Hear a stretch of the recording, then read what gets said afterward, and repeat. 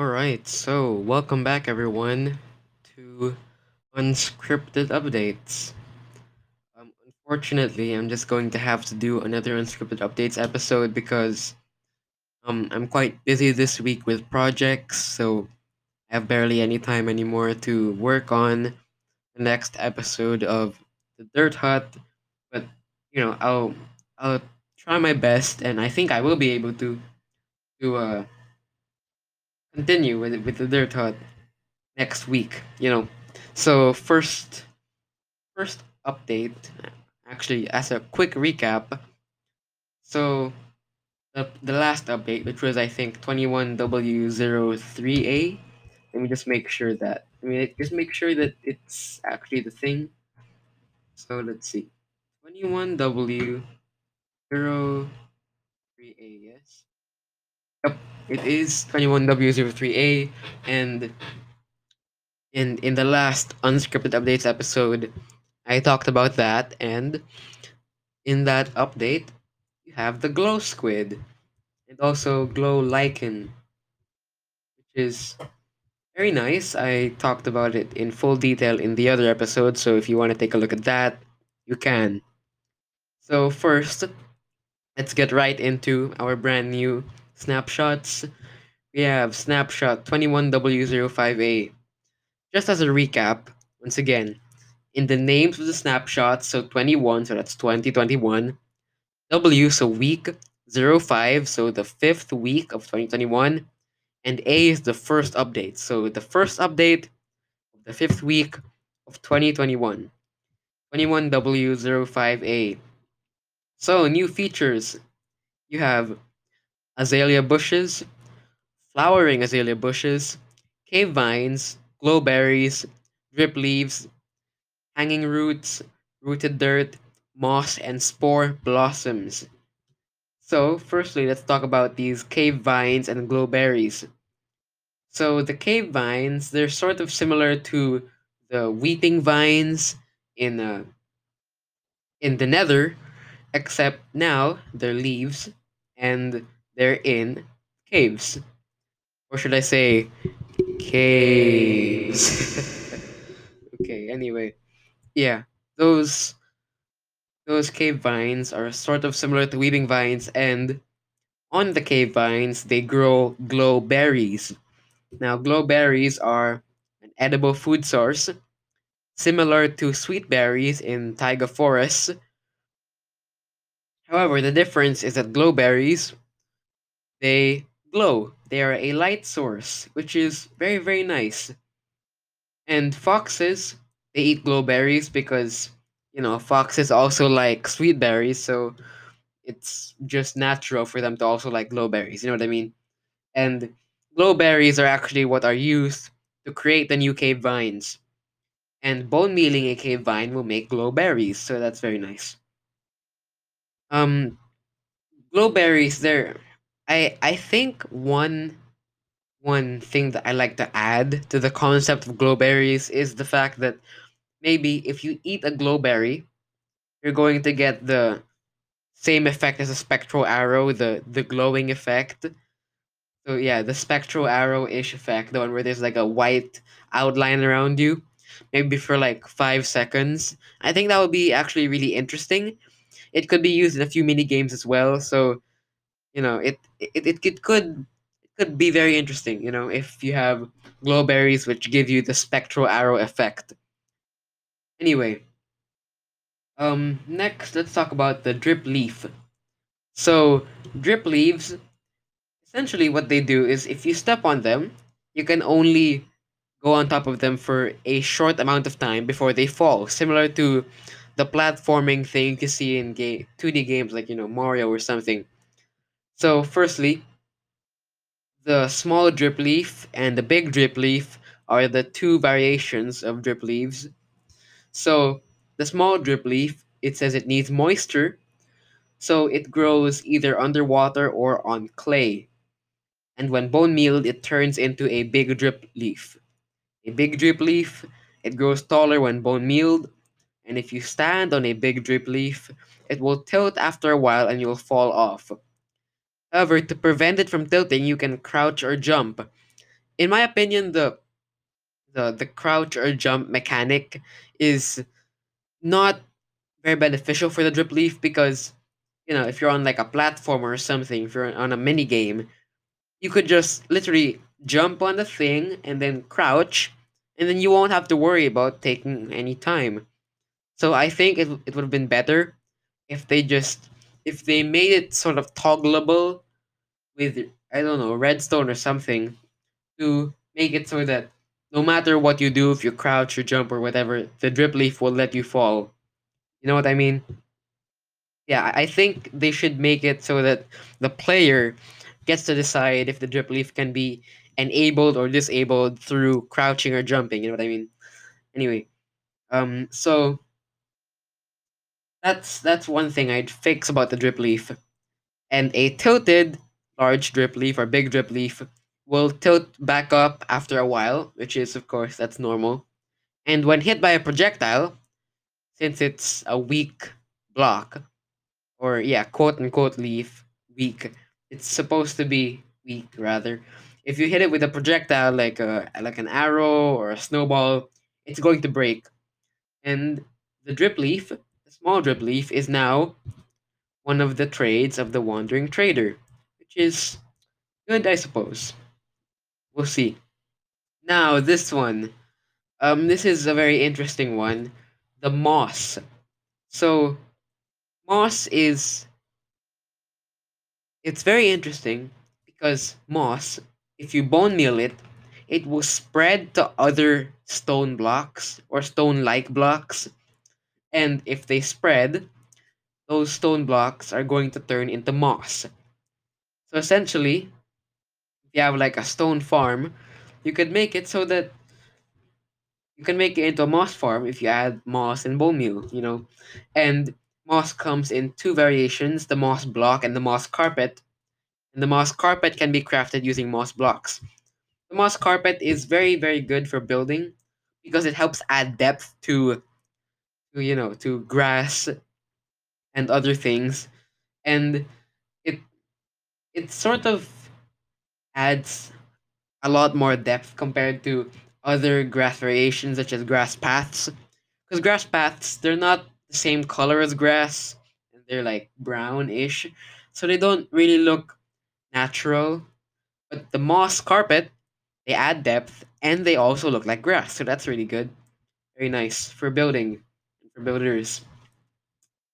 So, if I'm not mistaken, Phoenix SC did a new video recently about the moss blocks and how you could like um change almost any block, including bedrock, into moss blocks, which is insane. Anyway, let's go on to the next one, which is the spore blossom. So the spore blossom is it's a big flower and it hangs from the ceiling and it drips particles, spore particles. So that's good. Now, new changes. So, now the stages of copper oxidization, instead of, for example, having the really, really long name, lightly weathered cut copper stairs or something like that, there are new stages. So it's copper block, and then exposed copper block, and then weathered copper block, and then oxidized copper block.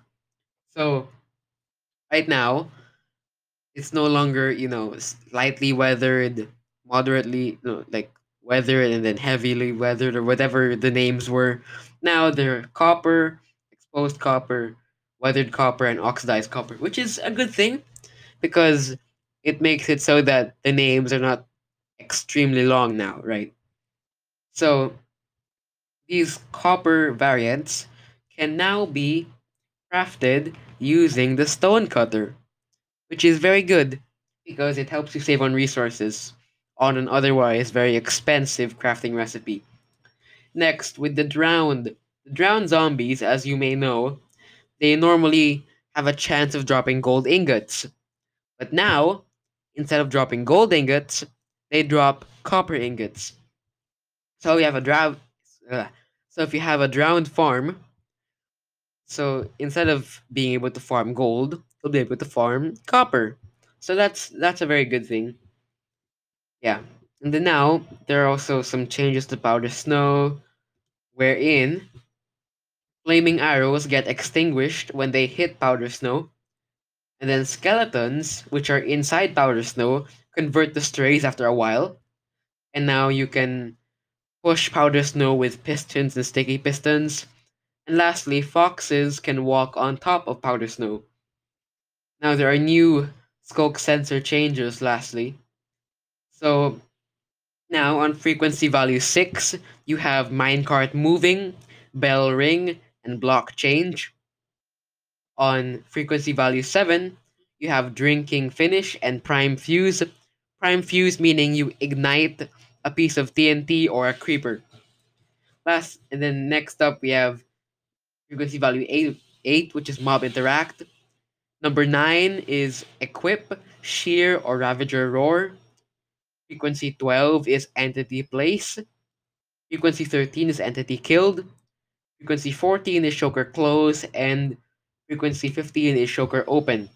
This choker close and open is it works for both choker boxes and regular chokers.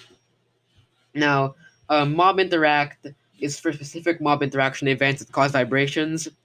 Block change is for when player or dispenser action has changed the block. For example, a cake slice being eaten. All right, so there are a bunch of bug fixes in this new snapshot, but go.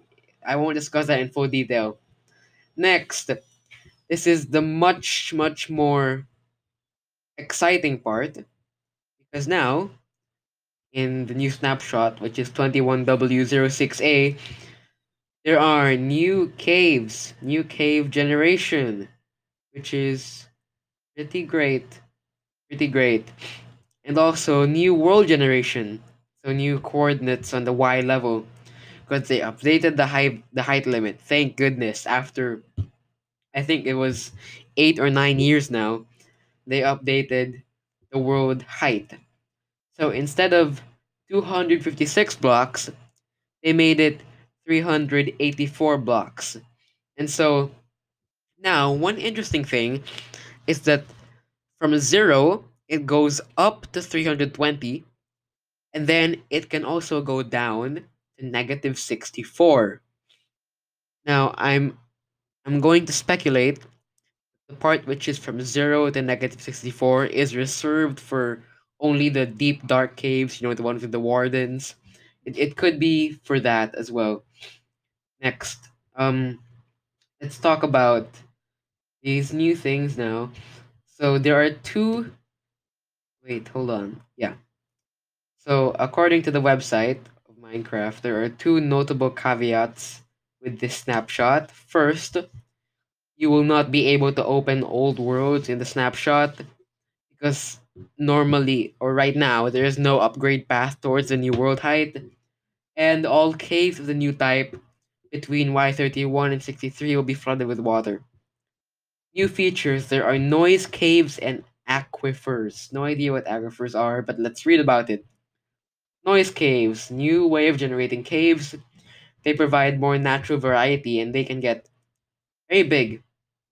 And if you visit the page, the official Minecraft page of the snapshot, you can see there a picture of one of these very large caves. It's very big, really nice. So noise caves, they have two flavors. So they are cheese caves and spaghetti caves. So in the cheese caves, they sort of have holes like in cheese, and they often consist of caverns of various sizes.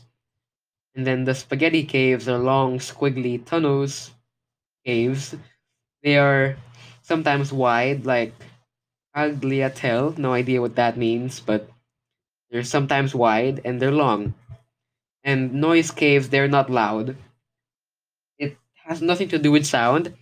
It's merely a technical term.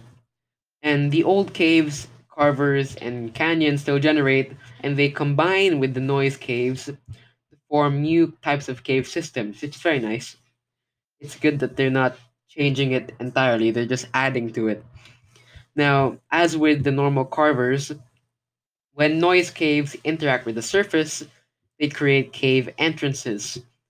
Now, an aquifer is an area with a local water level, and it's independent of the sea level, because as you know, the sea level is Y63, and aquifers are used during world generation to generate bodies of water inside noise caves, and sometimes it creates large underground lakes.